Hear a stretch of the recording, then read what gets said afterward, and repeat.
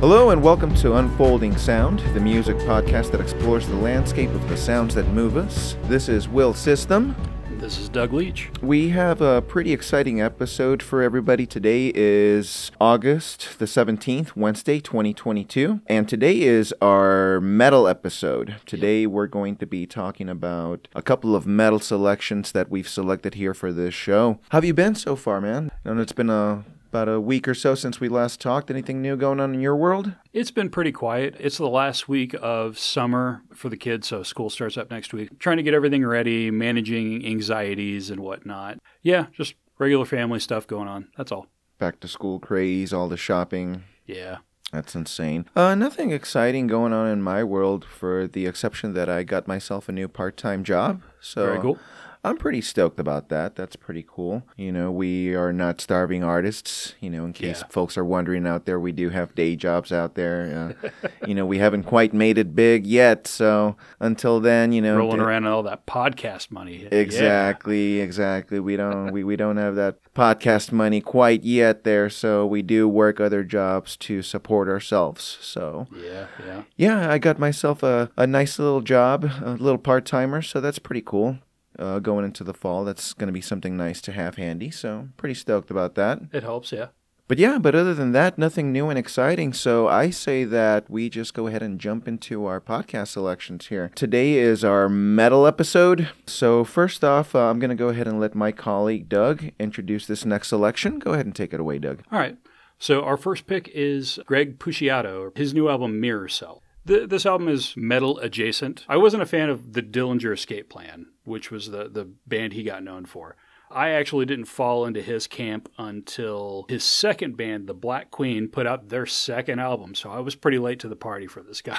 Right. But I really, really liked Black Queen's first album, Fever Daydream. I think that album is great. Then he put out his first solo album under his own name, Child Soldier, Creator of God. It took me a few tries to get into that one, mainly because the first few tracks on there are some solid, like heavy noise, metal, somewhat grating type stuff. And then it eventually gets into some stuff that sounds like the Black Queen and things like that. This album feels like an even bigger departure from all of that. He's switching up genres a little bit again. I understand that this is his sophomore album right now. Yeah, for under his own name, yeah. So in between albums, between this one and Child Soldier, he recorded an album with Jerry Cantrell of Alice in Chains, as well as did an entire tour with him where the only thing he was doing was backup vocals. On the tour, about half of the songs were Alice in Chains songs that he was singing Lane Staley's part for. And I think that really shows up in this album, at least in the first half. There is a strong influence. You can tell that he had a lot of exposure to Cantrell and Alice in Chains. Absolutely. There are huge nods in this album to Cantrell, and it definitely shines through in a lot of the music that he does here. Yeah. Once I realized that and kind of heard it through that lens, the album began to make a lot more sense to me. The album starts off with the short instrumental, In This Hell You Will Find Yourself, and then goes into the song Reality Spiral. And then really right off the bat, you get some nice, like, heavy Alice in Chains vibes.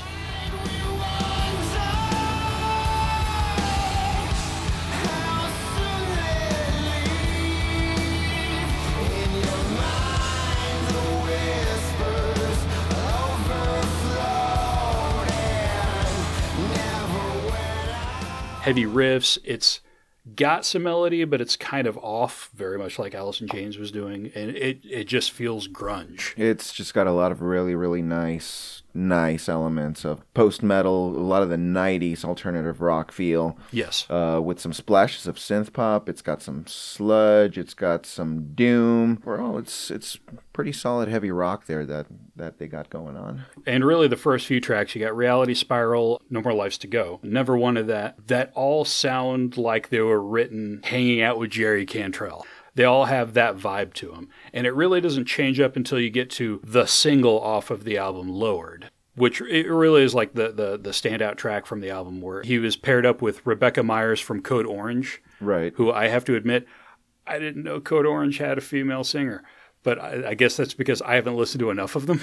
I had to go digging around like, wait a minute, did she sing in this? And finally found a track So I'm sure there's more. I really like the vocal ranges that he went with on this one. No More Lives to Go, for example. It reminds me of Alice in Chains. Oh, absolutely. But the vocals are kind of reminiscent of Ozzy Osbourne almost to a certain extent.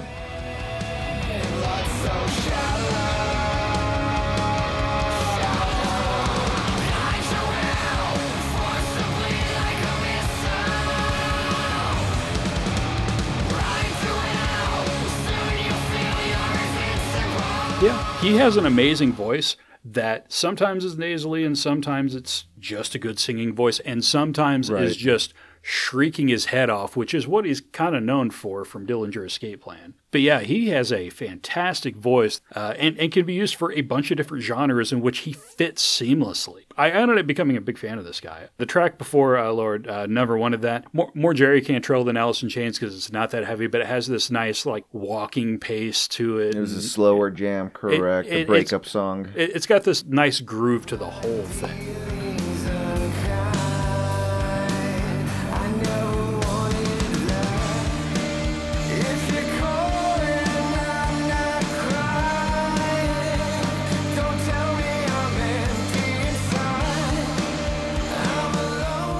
It's a good listen. Lowered is a fantastic track that ends up being a little more post-punk, I would say.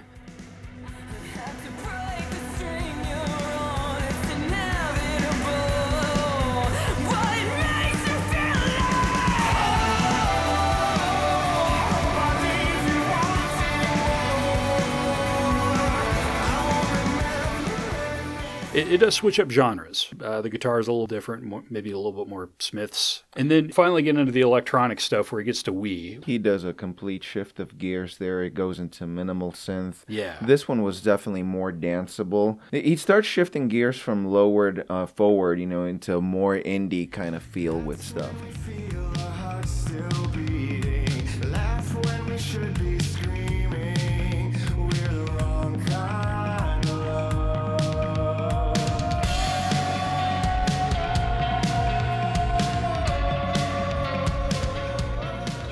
And in Wee, he does minimal synth. It's a lot more danceable. It's a love song. Again, this album offering you a lot more variety as far as that goes. Oh, absolutely. And that's territory that's not new for him. He's explored that kind of work before. He's done collaborations as well with Carpenter Brute. Right. Yeah, well. He was on probably the best song on that album. Exactly. And he was a big reason why that song was as good as it was, because his voice fits so well into it. This seems to fit a little bit more with his Black Queen stuff, where it's more subdued, melancholy, synth-driven. Yeah, it's like he's exploring that minimal synth, that retro wave type of feel again. Then a little further into the album, you got Rainbow Underground. It's either my favorite track or my second favorite track, right behind Lowered. I'm not sure yet.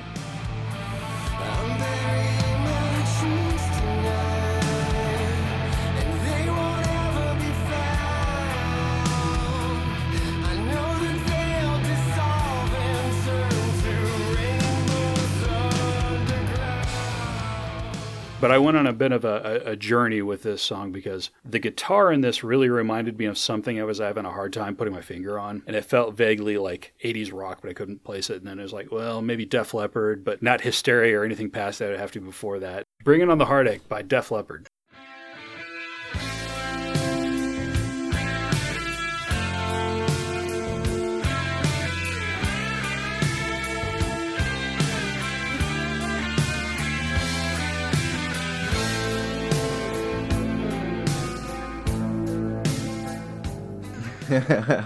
Yeah, the screaming vocals are pretty fierce on that one. A huge sense of longing and desperation in there. Rainbow's Underground was pretty cool. Yes. Then you get to the big ending for this. All Waves to Nothing. Now, that to me was the most chaotic track on the album. Absolutely. It's like the instruments are fighting against each other and among themselves. It sounds like a bunch of disassociation. It's 9 minutes long. Yeah. And it starts off harsh and depressing. The whole thing is self-deprecating. And yeah, it's dissident. It refuses to find a melody until it finally breaks.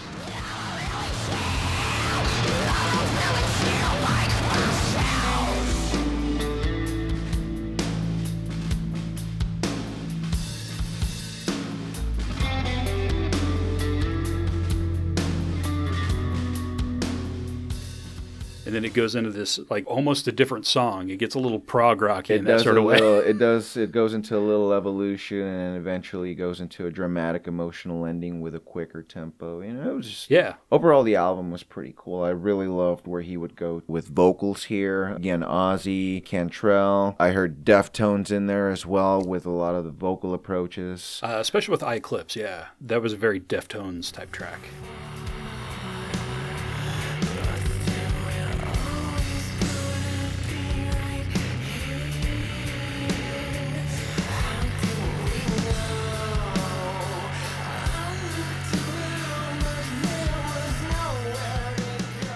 Yeah, I thought it was a pretty awesome album.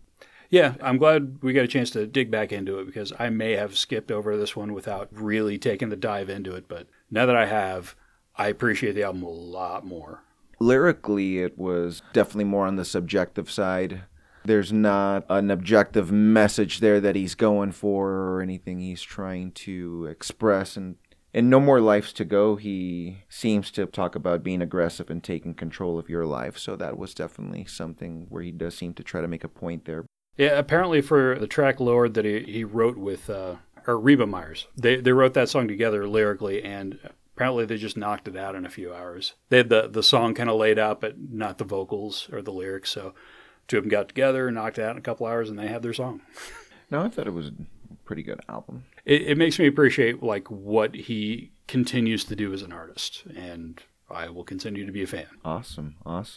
Moving on into our next selection. This time around, we've got the band Troglodyte and their new album, The Hierarchical Ecological Succession. Welcome to the food chain. But yeah, and these guys are a local band to us, at least lead singers from Independence, Missouri. I assume that's where a lot of their inspiration that's meth-inspired comes from. So, yeah, the band has to be explained a little bit. So the name of the band is Troglodyte. They are a Bigfoot-themed horror death metal band, and it's really kind of a side project of other things. Not so much the lead singer. It sounds like the lead singer, this is his main thing, but it's got a couple of guys from the other local band, Torn the Fuck Apart, as well as a guy from Origin, who is actually a fairly popular technical speed metal, death metal band. Like, right. They're all over the place. And this is kind of their comedy side project where they've played with Gwar and stuff like that, and it seems to fit. Yeah, it's pretty much Bigfoot and the two faces of Bigfoot, which are Bigfoot on meth and Bigfoot being a murderous carnivorous beast. Yeah. So yeah, there's a lot of humor in this particular album. From what I've read, less so on some of their other albums. And this is their 5th studio album, by the way. And they're all in the theme of Bigfoot in some ways. But a lot of their humor is more the intellectual level, almost Douglas Adams vibes as like how some of it was written. Then as you put, sometimes the jokes are in the lyrics like, Bigfoot is real and he's addicted to the meth in my basement. I like the emphasis on the meth. Yeah, these guys have pretty much created a genre of their own, caveman death metal. Yeah, and it's surprisingly easy to listen to for death metal, especially if you go listen to some of the other bands like Origin or Torn the Fuck Apart.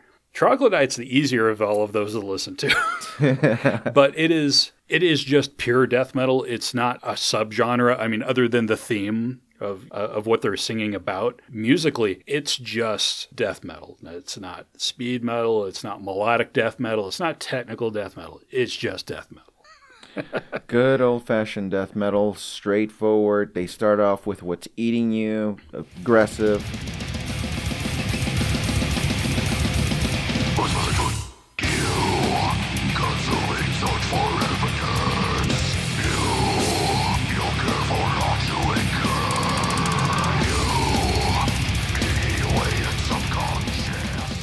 Assaulting to start off the album, lightning fast tempo, jumping into speed kills, which I thought was hilarious. They found a beast, Same here. They hit it, now they're going to get rich off the carcass.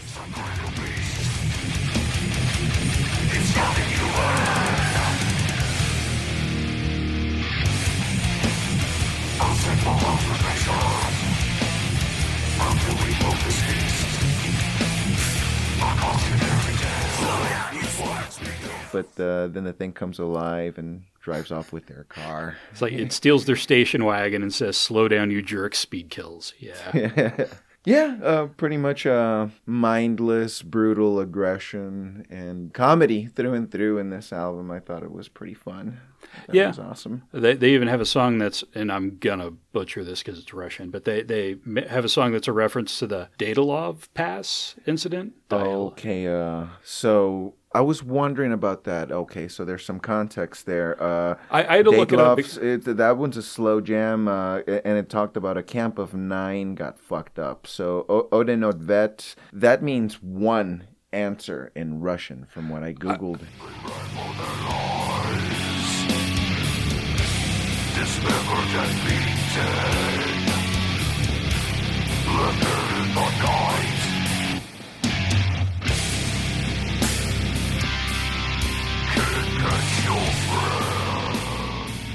I looked up some of this in Russian. Yeah, you're right. I got one answer, and like there was another word that was no answer.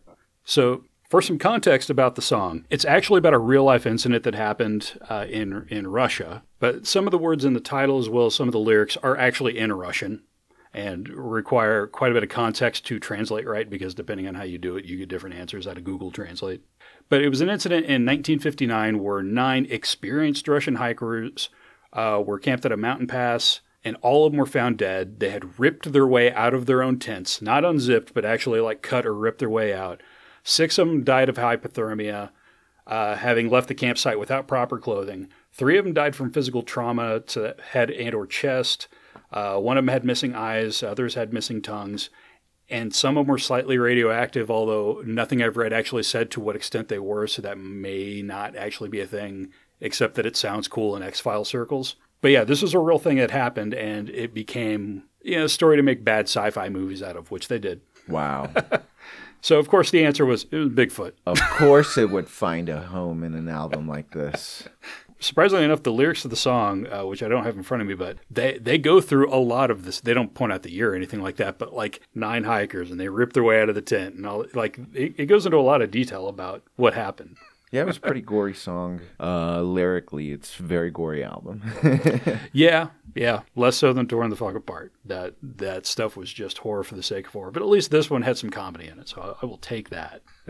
Had some more chaotic songs. Slow, fast metal kind of goes all over the place. And then it goes into Sasquatched.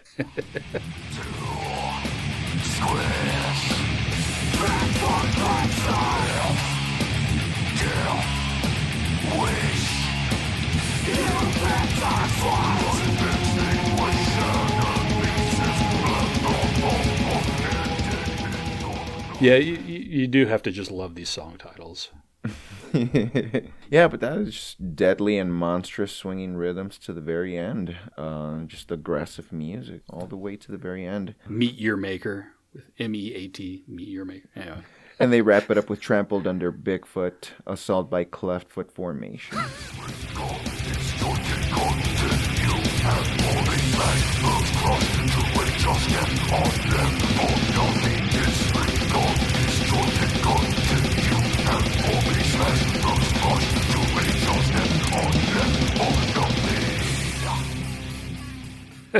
Yeah. Overall, the songs aren't super deep. They're the joke. Musically, like I said, it's very pure. Vocally, it kind of sounds like Deathclock. Same vocal style and delivery and cadence and all that stuff as they do in Deathclock. But musically, it is heavy. It is brutal. Yeah. Meet Your Maker, that does have a message in there. They do talk about the destruction of humanity, how man is a cancer.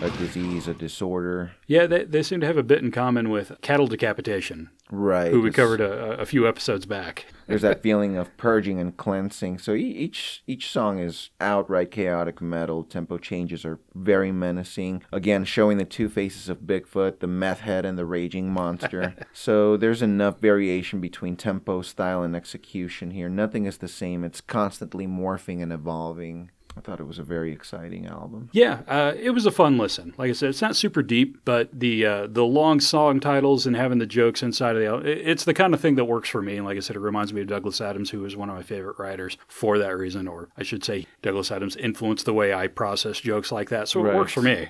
Right. Which is definitely, I think, a good way to introduce the next album, which is another album that also, I would say, doesn't take itself too seriously. No, it does not. So yeah, the next album is Dream Widow. It's a self-titled album, which is David Grohl's death metal project. For a while, I kept thinking this was a Foo Fighters side project, but it's not. In the credits, it is David Grohl on almost everything. He does occasionally bring in an extra guitarist or keyboardist, but Dave Grohl does the vocals, he does the guitar, he does the drums, he does the bass, he occasionally does keyboards. This is his thing. Dream Widow was something else for a metal album. I was like, what the fuck, did David Grohl just do this?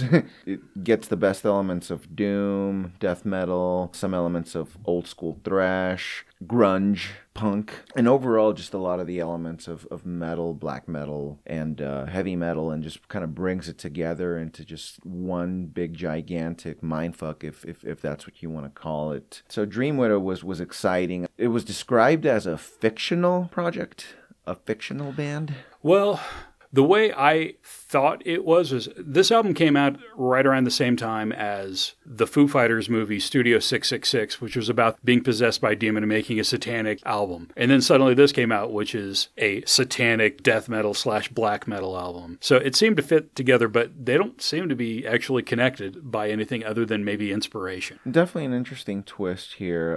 It starts off with Encino. Lyrically, it's just ridiculous and absurd. Take the fucking dagger, draw the pentagram, fucking stick it in the fire.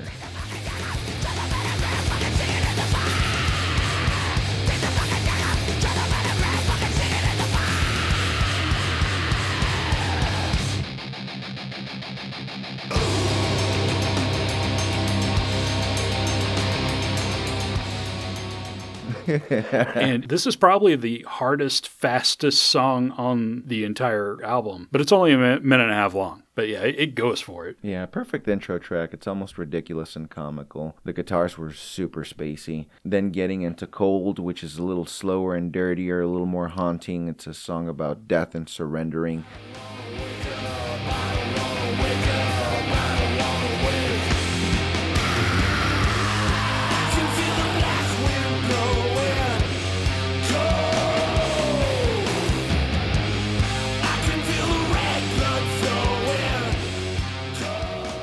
So definitely keeping it metal as far as the topics that are in the songs. It is, and it was after repeated listens that I started to notice, the album is heavy, maybe not as heavy as you first get. Because, it starts off hard, and there's a lot of, metal throughout the whole thing. But even starting as early as Cold, it sounds like David Grohl singing, he's not doing death metal vocals or anything like that. He does some, lower pitch stuff or whatever, but once he hits that chorus and whatnot, it's him. But it's really good. Yeah, which is so surprising. Does a little punk metal with March of the Insane. Yeah, it sounds like some old Slayer or Metallica or Motorhead, take your pick of the 80s, thrash metal stuff.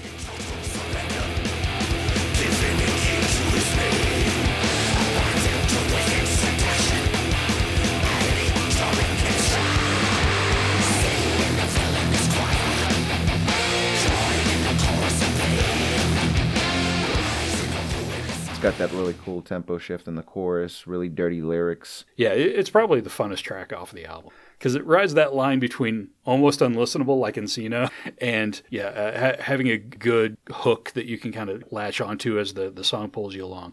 Yeah, it's one of the funnest songs on the album. In some of these, they mean to sound ridiculous and absurd. Oh, absolutely. Come All Ye Unfaithful, for example. I think they've got some serious nods to Metallica on this one.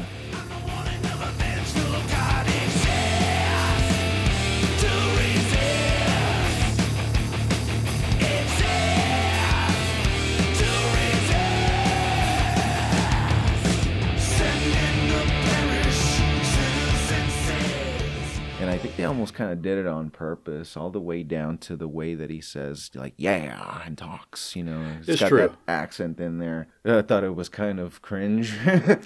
Well, but it fit the shtick, which I just thought it was hilarious. other than like the lyrical content, it wouldn't have took much for this song to just be a Foo Fighters song. This was my takeaway from it. It's still fairly heavy and whatnot, but that's just a matter of guitar tone and distortion. Angel with Severed Wings was also very fun. It really works those fast beats and the riffs.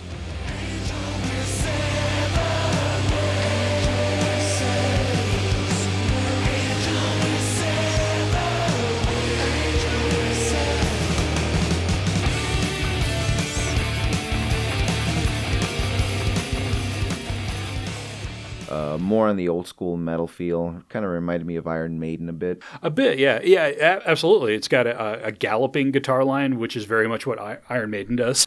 So yeah, I got the same vibe off of it. You've got Dave Grohl just singing on the chorus, but then you also have these backing screaming vocals that are layered on top of each other, and it works really well. He can put together some really good songs, even if it's kind of cheesy. And yeah, I thought it was really, really awesome. And then they really decided to go ahead and flex their musical muscles with Lacrimus de Ebrius, the instrumental track to wrap it up.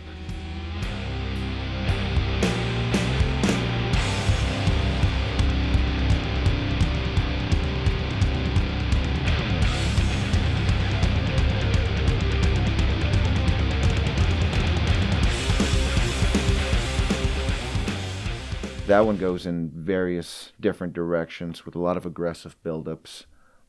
I didn't care for it as much. It was like a worse version of the last song off of the Mirror Cell, where that one was long and kind of went places also, but it felt like it was someplace logical. This really, to me, just felt like it was kind of all over the place. Yeah, the last track didn't land for me. I thought the track with the most personality was Becoming for me. It's kind of dark and ominous ambience with a dark demonic murmuring in the background, and then it breaks into a demonic roar, breaks into a droning hypnotic march, and then a swinging heavy beat.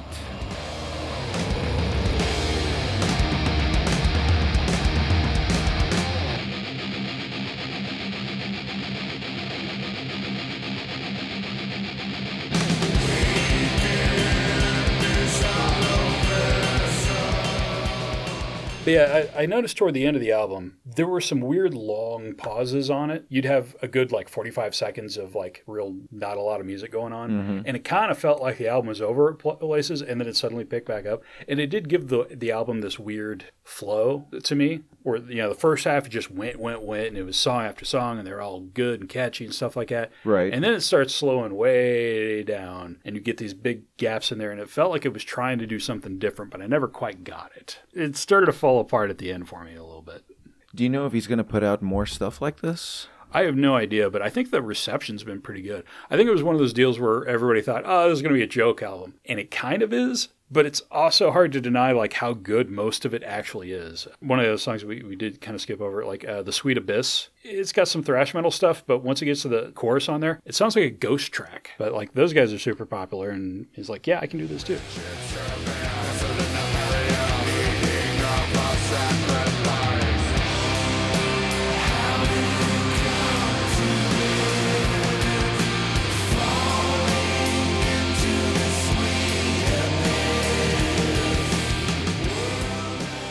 Sweet Abyss was nice. That was a much faster beat on this one. It's got a synthesized echo on the vocals that sounded really good. Yeah. The chorus sounded so smooth and melodic.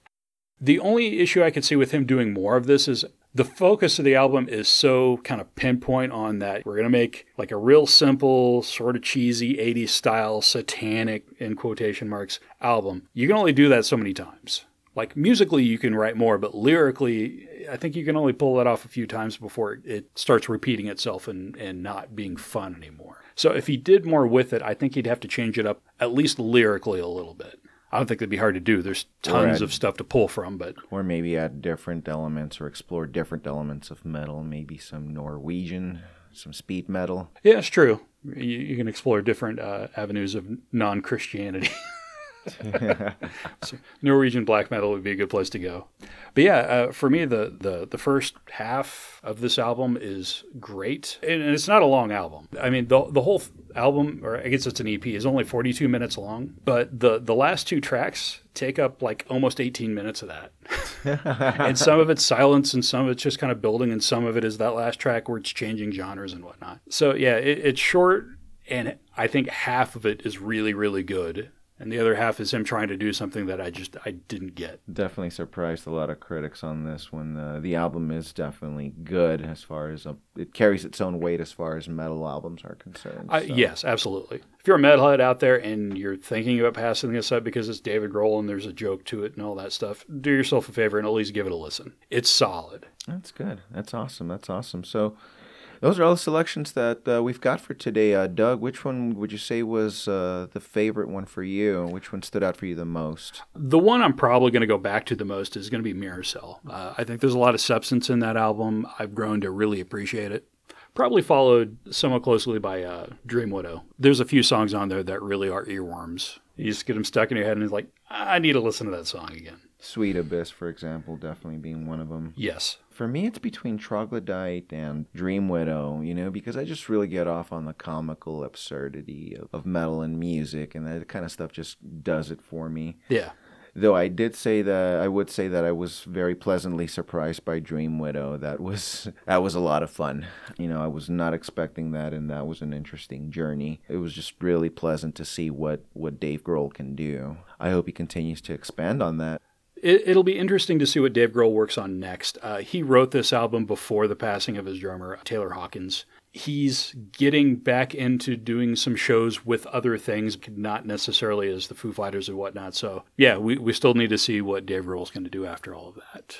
Okay, well, this was definitely a good deep dive into the world of metal.